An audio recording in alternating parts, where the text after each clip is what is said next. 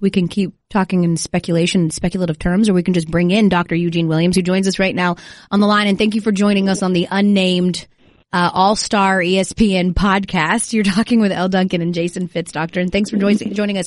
And we kind of talked a little bit around what your mission is. Why don't you share with our listeners exactly what you're hoping to accomplish? Certainly. This is a great moment. About 6 months ago, I listened to Lift Every Voice and Sing. And it took me back to the years when I was in elementary school when we were required to sing it as one of our fight songs. And I thought, it is as beautiful today as it was then. And then one morning, I got up and I said, I must move on this issue of Lift Every Voice and Sing. And so I called Michelle Roberts at NBA. I shared the idea with her assistant, who said to me, Dr. Williams, that's a great idea. That's all I needed.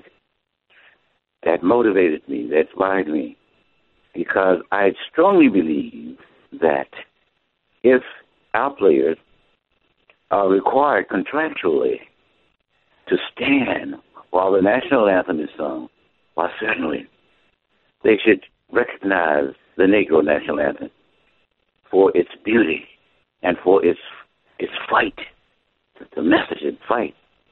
And so I am right now trying to get NBA teams from across the nation to sing and or play the Negro National Anthem during Black History Month. And I have been successful with getting the Golden State Warriors, with getting the Cleveland Cavaliers. As a matter of fact, the Cleveland Cavaliers did it last year. And when I called them to ask them to do it, they said, well, we've already done it, but we'll do it again. And so that is my purpose. The purpose is to elevate, to motivate, to strengthen our players as they listen to the song, as well as the young people and older people as well. So that's my mission. Dr. Williams, is the mission to have it done just during Black History Month or to have it done year-round? Well, I'm starting with Black History Month. I want it done year-round, just as the national anthem is sung at games or played at games year-round. So we're moving from Black History Month to a year-round, yes. Dr. Eugene Williams is joining us here on our All-Star podcast, and he is behind a mission and a push to have NBA teams, as he just mentioned, at start sing Lift Every Voice and Sing, widely known as the Black National Anthem, at every NBA game during Black History Month, that being, of course, February. Dr. Williams, how much is your effort kind of motivated by, in particular, what we're experiencing right now with not only the social landscape of the country, but also a lot of the conversation around the national anthem as it pertains to how athletes are demonstrating during it? Well, it strengthens my resolve to move forward, but that is not the reason that I got involved. It was about six or 7 months ago that I started this movement. And when I shared it, I got a call from the Washington Times, and the article that appears in the Washington Times is headed, "Man Wants Lift Every Voice and Sing Sung at NBA Games in February." And since then, this movement has taken on a great movement. This movement moving real fast. And so what is going on now concerns me, but it in no way impacts or drives me to do what I'm doing. Dr. Williams, while Lift Every Voice is recognized by many as the Black National Anthem, the Star-Spangled Banner has actually been constitutionally or congressionally resolved as our national anthem. So there is a congressional resolution signed by President Hoover that accepts that as our national anthem. Is there any concern on your part that while the Black National Anthem is known as that, it hasn't actually been legally or formally recognized as that by any organization? It has not been, but I have shared the idea of it being with congressmen as well as with the senators here in the nation's capital. So we hope that along the way it will be legislated as the national anthem is. What kind of resistance are you facing when you pitch these ideas? You named a couple of NBA teams, but there are 30. So what kind of resistance are you finding or hesitation are you finding when you pitch this idea to certain NBA teams? Well, I don't get a negative response whatsoever. I call, the most recent response I got was from the team in Oklahoma Thunder. Oh, my goodness.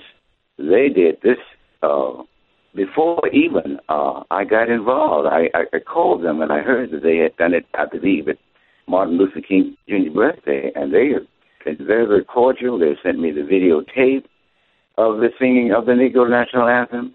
I don't get a negative response. It's all positive. One thing that I find is that people are looking for novel ideas. They listen. They listen to me very carefully. Now, if they can't do it on the spot, they will say to me, I'll have to check this over with management. And I wait. And I call. And I wait. And I call. I don't give up on it at all.